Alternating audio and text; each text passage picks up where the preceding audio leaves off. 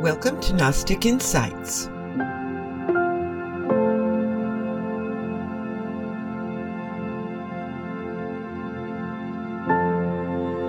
My name is Dr. Sid Ropp, and I'm your host.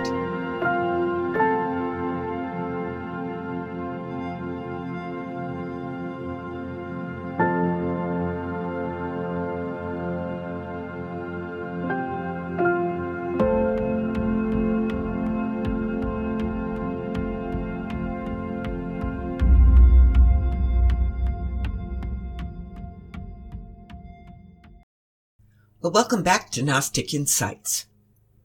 This week I want to look at the book of Job from the Old Testament.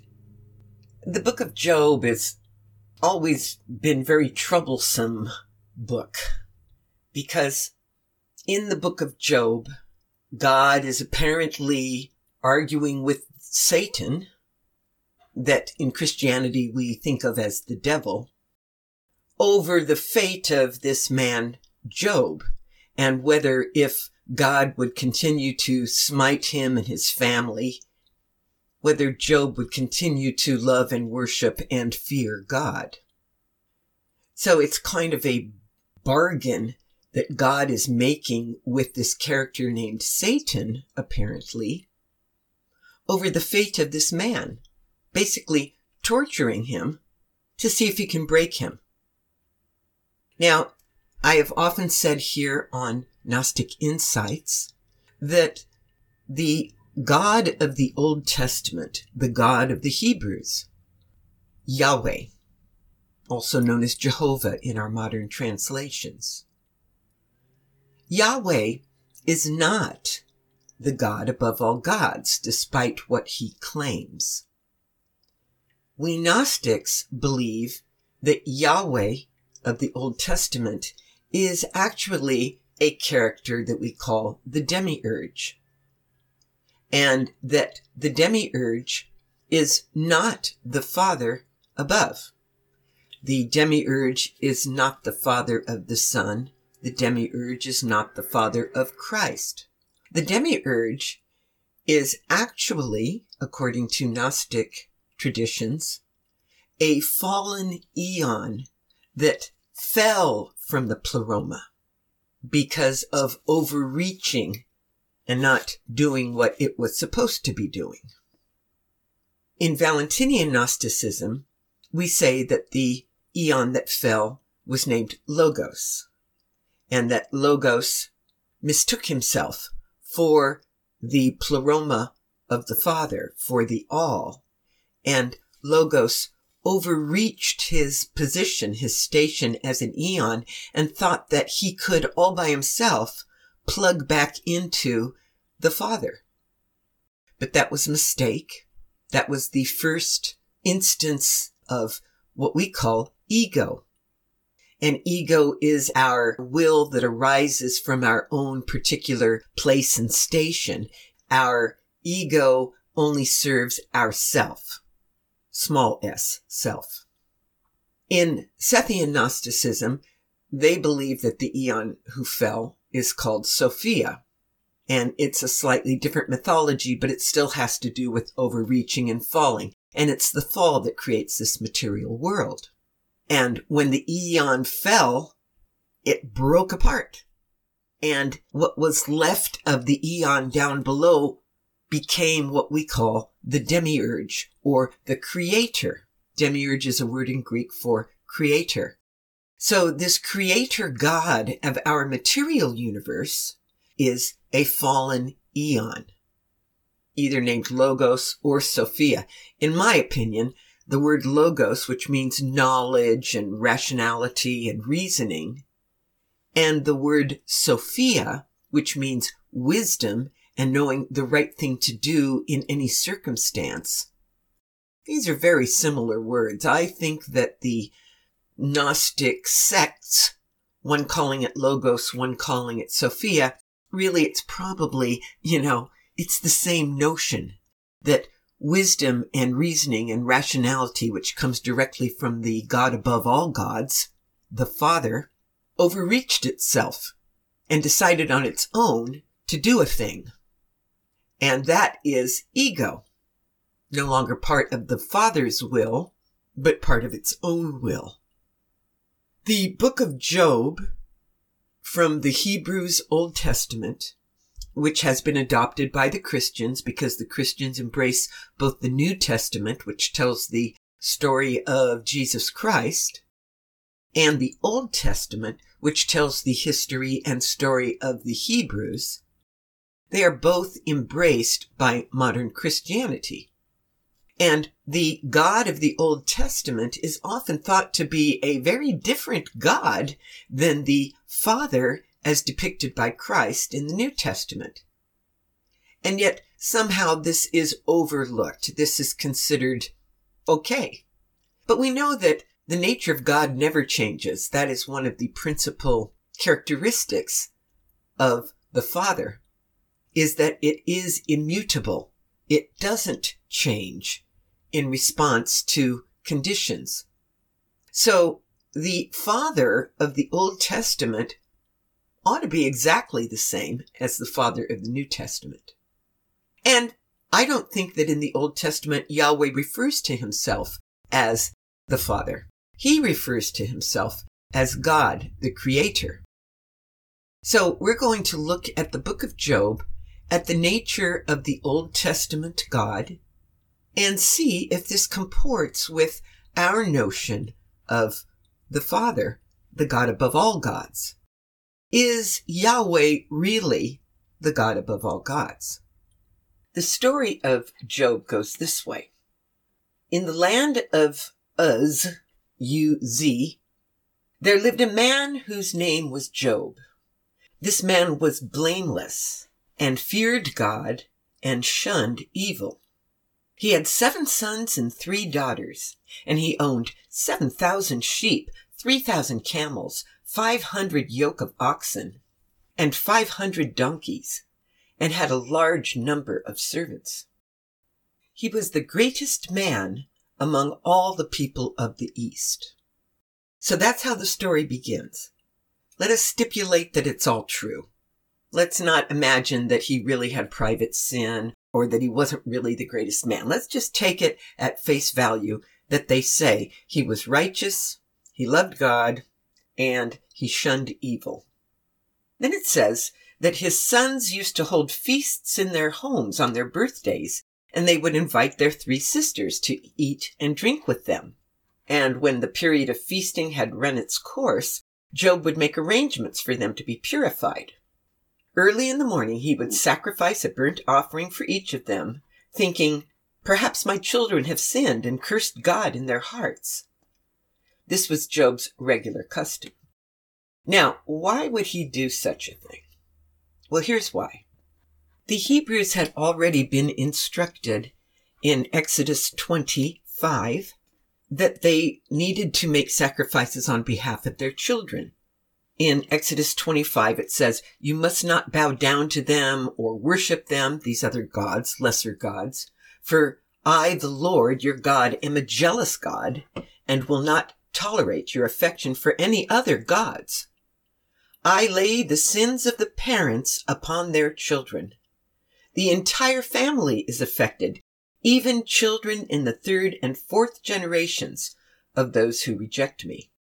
So Job was watching out very carefully for his children, and he made sacrifices on their behalf, just in case they weren't as observant as they needed to be, because he loved his children and he was taking care of them. One day the angels came to present themselves before the Lord, that is, before Yahweh, and Satan also came with them. This word is usually translated as angels, but it actually is sons of God. Now, in Gnostic thought, we would call the sons of the Demiurge archons. That is the offspring of the Demiurge, is archons. So Yahweh was talking with some archons, which in psychological terms we would think of as divisions within ourselves, right? As subselves. This me versus that me, like talking to yourself. And Yahweh said to Satan, "Where have you come from?" And Satan answered Yahweh from roaming throughout the earth, going back and forth on it. Then the Lord said to Satan, "Have you considered my servant Job? There is no one on earth like him. He is blameless and upright, a man who fears God and shuns evil." "Does Job fear God for nothing?" Satan replied. "Have you not put a hedge around him and his household and everything he has? You have blessed the work of his hands, so that his flock and herds are spread throughout the land. But now stretch out your hand and strike everything he has, and he will surely curse you to your face." The Lord said to Satan, "Very well then, everything he has is in your power." Now, let's pause for a minute and look at this idea of Satan. Satan is a Hebrew word and transferred to the English Bible untranslated from the original tongue. Satan, Satan, Sathanas, it's a Hebrew word, and it signifies, what it means is, an adversary, an enemy, an accuser. Satan is a Hebrew word that means accuser. It is not represented in the Old Testament as an entity. This idea that we have of Satan as a demon with the pitchfork and the horns, or however you want to picture Satan, it doesn't come out of the Old Testament. At the time that Job was written, Satan only means an adversary. We could think of Satan as, for example, a prosecutor at court. What the prosecutor's job is to accuse the accused of whatever crime, and it's the job of the defense to argue against the accusations. That's what Satan means. So Satan is another word for an accusation. Satan isn't in and of itself an evil word or an evil creation, because it turns out that even God himself can be termed a Satan in the Old Testament.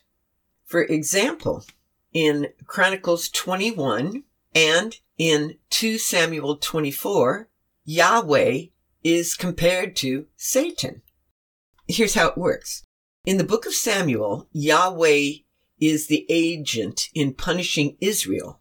Well, in 1 Chronicles, which actually presents the same exact story, this punishing agent is called Satan. So the very same force that is punishing Israel in both Chronicles and Samuel is on the one hand referred to as Satan, and on the other hand referred to as Yahweh. So we can't say that Satan is a evil word or an evil creation in and of itself. Satan is merely the accusations. Here's what it says, for example. In 2 Samuel 24:1, quote, "The anger of the Lord was kindled against Israel, and he moved David against them to say, 'Go, number Israel and Judah,'" end quote. So the angel of God was a Satan to Balaam, as we have seen. And in this case, God proved a Satan to Israel. The same story, written in a different book, 2 Samuel 24:1 says, "Yahweh moved against Israel." The parallel account in 1 Chronicles 21 says that Satan stood up against Israel and provoked David to take the number. So in one passage, it's God that does the provoking, and in the other passage, it's Satan that does the provoking. The only conclusion is that Yahweh acted as a Satan or adversary to David. And he did the same to Job by bringing the trials into his life, so that Job said about Yahweh, "With the strength of your hand, you oppose me." That's Job 30:21. He also said in Job 9:15, "You are acting as a Satan against me." And that's what he was saying. Or speaking of God, I must appeal for mercy to my accuser, Satan. Job 9:15. And by the way, I have again to thank Daniel McCoy's research at GnosticismExplained.org for that particular insight about what the word Satan means. So here is what happens in the book of Job. After the spirit of accusation came into Yahweh's mind concerning whether or not Job would remain faithful to him if all of these calamities arose, if everything that Yahweh had blessed Job with was taken from him. So it was kind of like a needling within Yahweh's own mind, a worrisome thought that he had. Well, I wonder what if. We often have those same kinds of thoughts, don't we? Remember, Yahweh, according to the Gnostic Bible, is egoic. He's nothing but ego. He's very much concerned about himself, and we'll see that later in the book of Job. But we are very much concerned about ourselves as well. In our own psyches, our ego often has these kinds of accusatory thoughts against us, right? Oh, what if I'm not really up to that? Oh, what if something or other happens, or this other thing happens? What if all my whatever it goes? Like right now, we're in very uncertain times, are we not? So what if my retirement account goes in the toilet because the stock market crashes all the way? What am I going to do? These are accusatory thoughts. Maybe I should have handled my money better. This would be a similar type of accusatory thought as is coming right here with Job. So Yahweh decides that he'll try taking everything back and see if Job still loves him, or fears him, as they like to say in the Old Testament. You see, the Demiurge of the Old Testament does not know love. The Father above, the God above all gods, is consciousness and love. But when the eon fell and created our material universe, the best part of him returned to the pleroma, and that included love. So what was left down below lacks love. It has no remembrance of the Father or the pleroma where it comes from. The Demiurge knows that things ought to be better. He doesn't like chaos. And because the Demiurge's own body was built upon the pattern or the architecture of the pleroma, he has this inherent idea of order and hierarchical control. And in the same way that Logos put himself in charge of the hierarchy of the pleroma mistakenly, just before the fall, and that was the fall of the ego of Logos, what's left down here below is entirely the ego of Logos. So the Demiurge does not work out of a place of love. This is why in the Old Testament, there's very little talk of love. And there's a lot of talk of fear. What Yahweh desires is obedience and fear. And if you would like to revisit one of our earlier episodes from a month or two ago concerning the nature of the Demiurge, there you will get a in-depth discussion of how it was that the Demiurge fell and how it is that an egoic God rules this material plane. I'll put the link to that episode in this podcast episode's link if you go to gnosticinsights.com. So, we already know that Job loves his family so much that he prays and sacrifices animals on their behalf. And the only reason they sacrifice the animals is because they were instructed to by Yahweh. It is not an inherent need to spill the blood of animals to take away our sins. That has been adopted by the Christians, and that is why they often portray the Christ as a lamb, a sacrificial lamb. But that's Yahweh talk. That's demiurgic talk.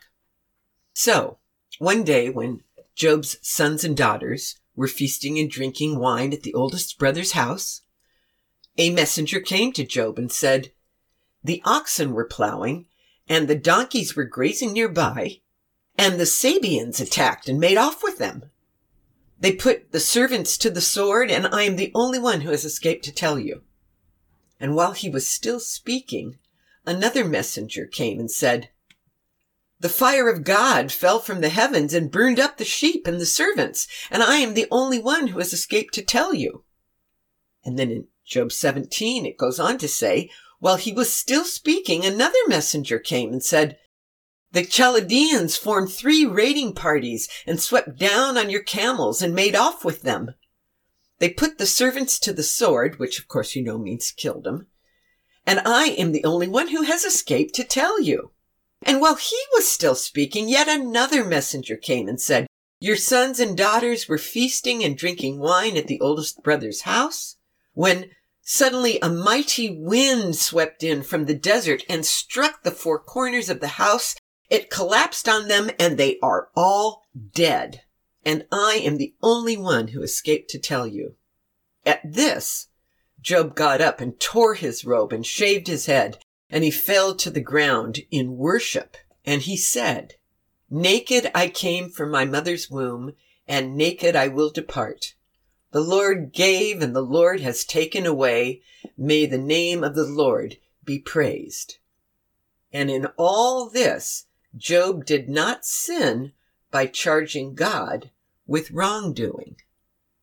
So it's heresy now to think of Yahweh as doing wrong by slaughtering all of Job's servants, all of his animals, and his sons and daughters. This is not to be considered wrongdoing on the part of Jehovah.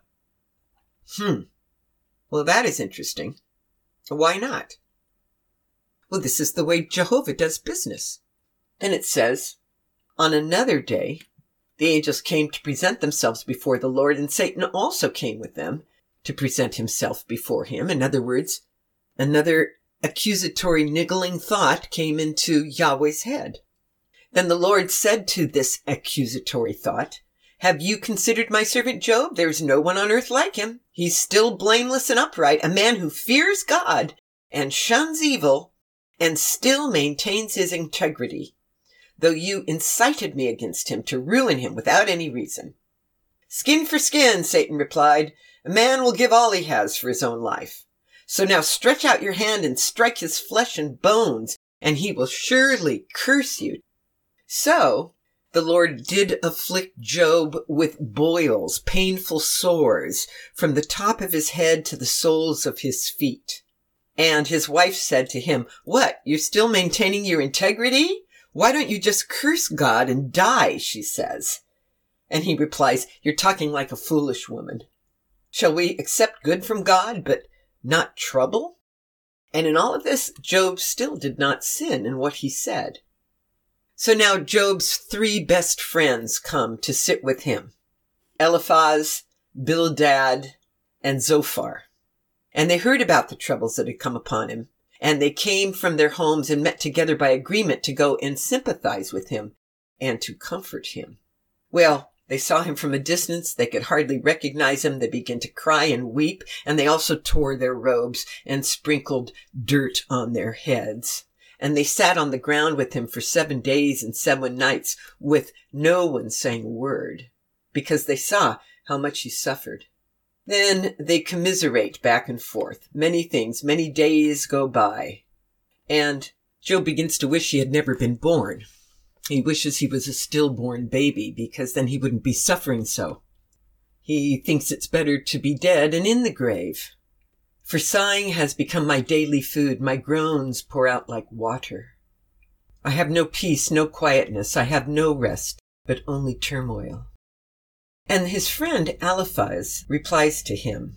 Eliphaz comforts him by telling him to think about all the people he has helped, and how his words, Job's words, have supported those who stumbled. And now trouble comes to you and you are discouraged. It strikes you and you're dismayed. Should not your piety be your confidence and your blameless ways your hope? Consider now, who being innocent has ever perished? Where were the upright ever destroyed? Eliphaz tells him, "As I have observed, those who plow evil and those who sow trouble reap it."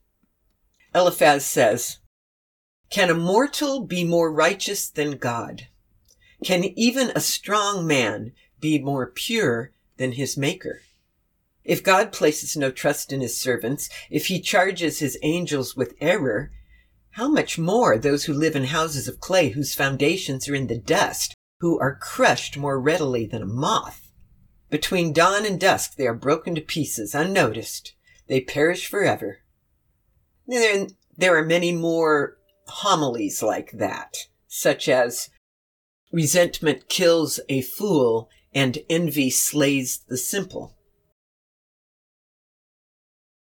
Okay, returning to Eliphaz. So his first friend Eliphaz tries to give him these comforting sayings. And Job argues him back and wishes he were dead. And Bildad, friend number 2, tells him to stop complaining, that obviously his children must have sinned, and that is why they were killed. He says, when your children sinned against him, he gave them over to the penalty of their sin. So he's explaining this, not as a injustice on the part of God, but as justice.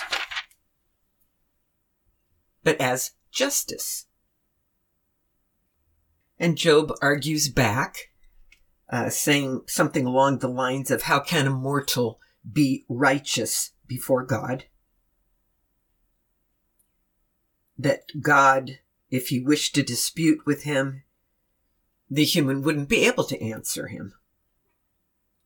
No one can resist God and come out unscathed, he's saying. He continues to claim that he is blameless, and he has no concern for his own life. But he says, why does God destroy both the wicked and the blameless? And then Zophar pipes up and says, will no one rebuke you when you mock? You say to God, my beliefs are flawless and I am pure in your sight. Oh, how I wish that God would speak and that he would open his lips against you and disclose to you the secrets of wisdom. For true wisdom has 2 sides. Know this, God has even forgotten some of your sin. Can you fathom the mysteries of God? Can you probe the limits of the Almighty?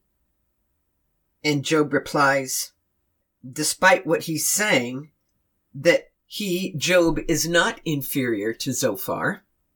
Basically, he's not being punished because of his iniquity. He says, I've become a laughingstock to my friends, though I called upon God and he answered. He is a laughingstock, though righteous and blameless. Men at ease have contempt for misfortune, as the fate of those whose feet are slipping. So, Job is saying, when you look upon another person's misery and misfortune, you tend to blame that person. But Job is maintaining his innocence. Job says to God, grant me 2 things, and then I will not hide from you. Withdraw your hand far from me and stop frightening me with your terrors. Then summon me and I will answer, or let me speak and you reply. How many wrongs and sins have I committed? Show me my offense and my sin. Why do you hide your face and consider me your enemy? And then there's a lot of talk about life and death. Too much for us to cover in this episode. His friend Eliphaz tells him to stop arguing with useless words and speeches that have no value. But you even undermine piety and hinder devotion to God. Your sin prompts your mouth. You adopt the tongue of the crafty. Your own mouth condemns you, not mine. Your own lips testify against you. So his friends are starting to turn from him. They don't like the fact that he is unrepentant and that he claims to be sinless still. And Job replies, I've heard many things like these. Miserable comforters are you all. Will your long-winded speeches never end? All was well with me, but he shattered me. He seized me by the neck and crushed me. He has made me his target. His archers surround me without pity. He pierces my kidneys and spills my gall to the ground. He says, my spirit is broken. My days are cut short. The grave awaits me. Surely mockers surround me. My eyes must dwell on their hostility. And then Bildad, his friend, says, will you end these speeches, be sensible, and then we can talk. He talks about all of the things that have happened to Job. And he says that men of the West are appalled at his fate. Men of the East are seized with horror. Surely such is the dwelling of an evil man. Such is the place of one who knows not God. And Job replies, why do you keep tormenting me with these words? 10 times now you have reproached me. Shamelessly you attack me. He's saying this to his friends. If indeed you would exalt yourselves above me and use my humiliation against me, then know that God has wronged me and drawn his net around me.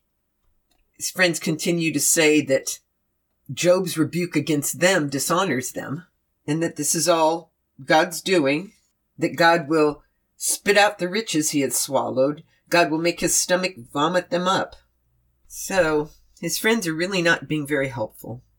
And Job speaks back again, and they speak back again, and Job speaks back again, and there's a lot of misery. Misery everywhere.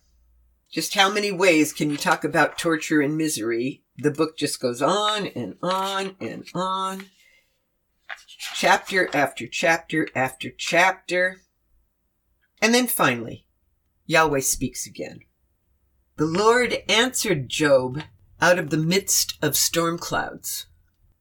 The Lord says to Job, who is this that darkens my counsel with words without knowledge?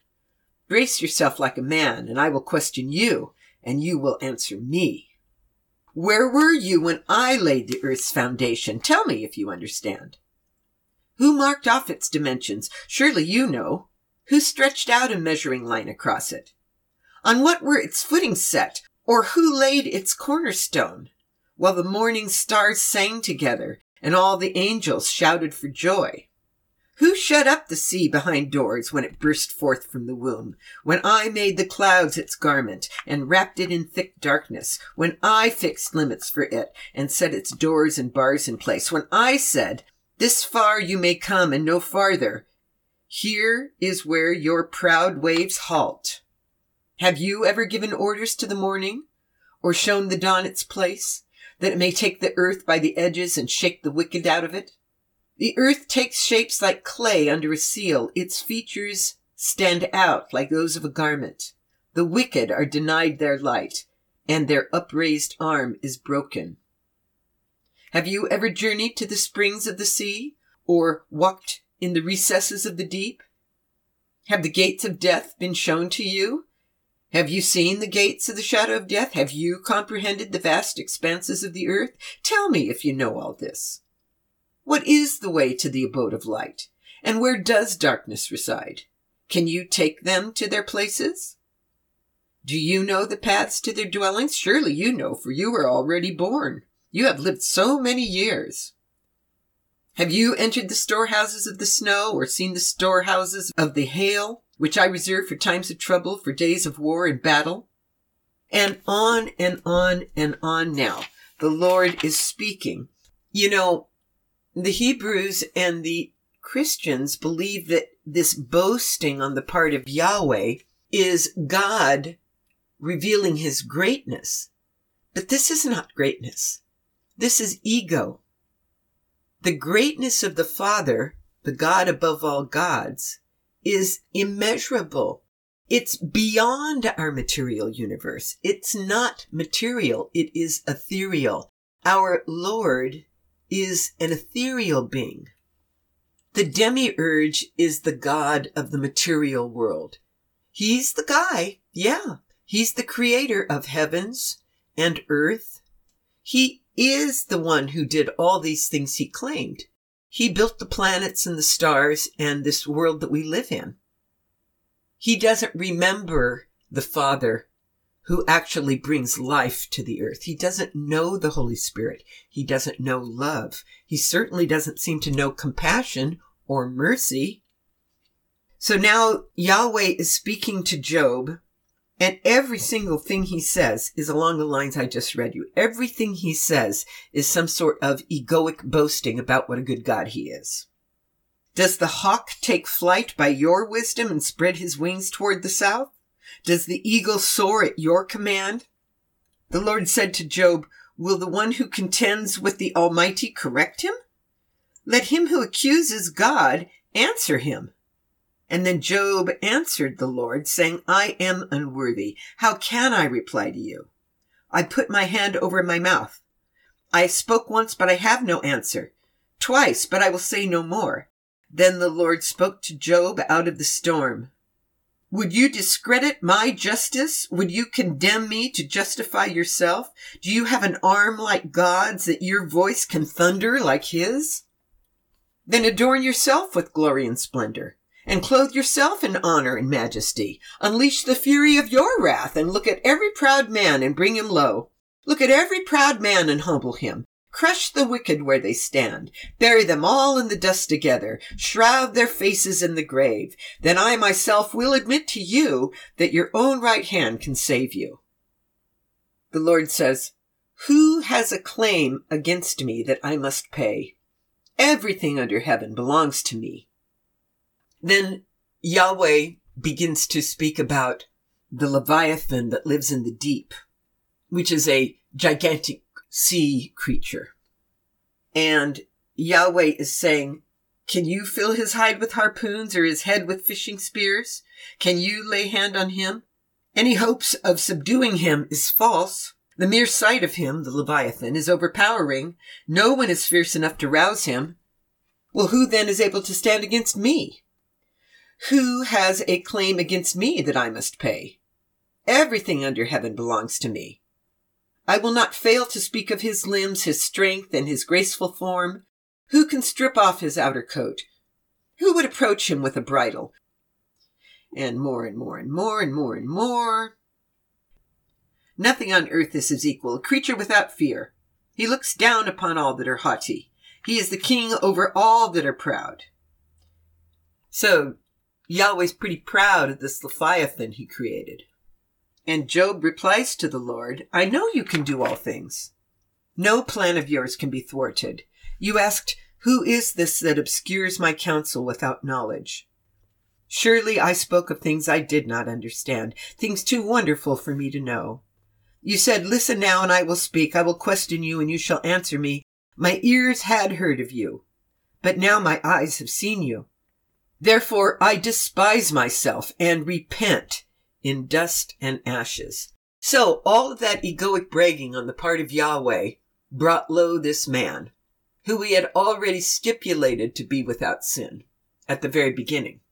But Yahweh has managed to break him by killing everybody he knew and loved, by taking all of his cattle and servants, by shaming him in front of his community, by having his friends turn from him, by comparing the delicacy of a human to the great might of the Leviathan. Job finally says, okay, you win. I repent in dust and ashes, even though he didn't feel that he was sinful. He is capitulating under the great pressure of Yahweh. And now here's the final chapter, the epilogue. After the Lord had said these things to Job, he said to Eliphaz, I'm angry with you and your two friends because you have not spoken of me what is right, as my servant Job has. So now take 7 bulls and 7 rams and go to my servant Job and sacrifice a burnt offering for yourselves. My servant Job will pray for you, and I will accept his prayer and not deal with you according to your folly. You have not spoken of me what is right, as my servant Job has. And so they did that. And after Job had prayed for his friends, the Lord made him prosperous again and gave him twice as much as he had before. All his brothers and sisters and everyone who had known him before came and ate with him in his house. They comforted and consoled him over all the trouble the Lord had brought upon him, and each one gave him a piece of silver and a gold ring. The Lord blessed the latter part of Job's life more than the first. He had 14,000 sheep, 6,000 camels, 1,000 yoke of oxen, and 1,000 donkeys. And he also had 7 sons and 3 daughters. Nowhere in all the land were there found women as beautiful as Job's daughters, and their father granted them an inheritance along with their brothers. After this, Job lived 140 years. He saw his children and their children to the 4th generation, and so he died old and full of years. Now, this seems so clearly to be the work of the Demiurge. This is the God of creation, yet he's the God of absolute power for power's sake. He controls our lives with strings of power. And those who do not know that that is Yahweh, the Demiurge, those who believe that is Yahweh, the Father, they are yoked to the religion of Yahweh or Jehovah. But we Gnostics do not believe that Jehovah is the God above all gods. We believe that when Jesus spoke of his loving Father, Abba God, Abba meaning Father, the God of love and compassion, the God of true justice, the God of virtue and righteousness, we are his children. We are resting in the love of God. We are not struggling against the wrath and the tricks of the Demiurge, who only wants fear. This is why Job is such a popular book. It teaches the fear of God, or else God's going to do you what he did to Job. Well, that is not the God of the Gnostics. The God of the Gnostics is the God above all gods, including Jehovah. He is the Father of Christ, the Father of Jesus, the Father of the eons of the pleroma of God. We are their fruit. We are not the fruit of Yahweh. This is high heresy, people. Pray about it. Think on it. I find it very liberating in the direction of love to know that our God is loving. Our Father does not subject us to trials and tribulations. Our Father sends us help and assistance in the form of the Holy Spirit and the Christ. So take heart. This will have a happy ending. And if it's not happy yet, it's not the ending, because we are all going to live happily ever after. So remember to look onward and upward towards the Father, not backing down at your recriminations. Until next time, God bless.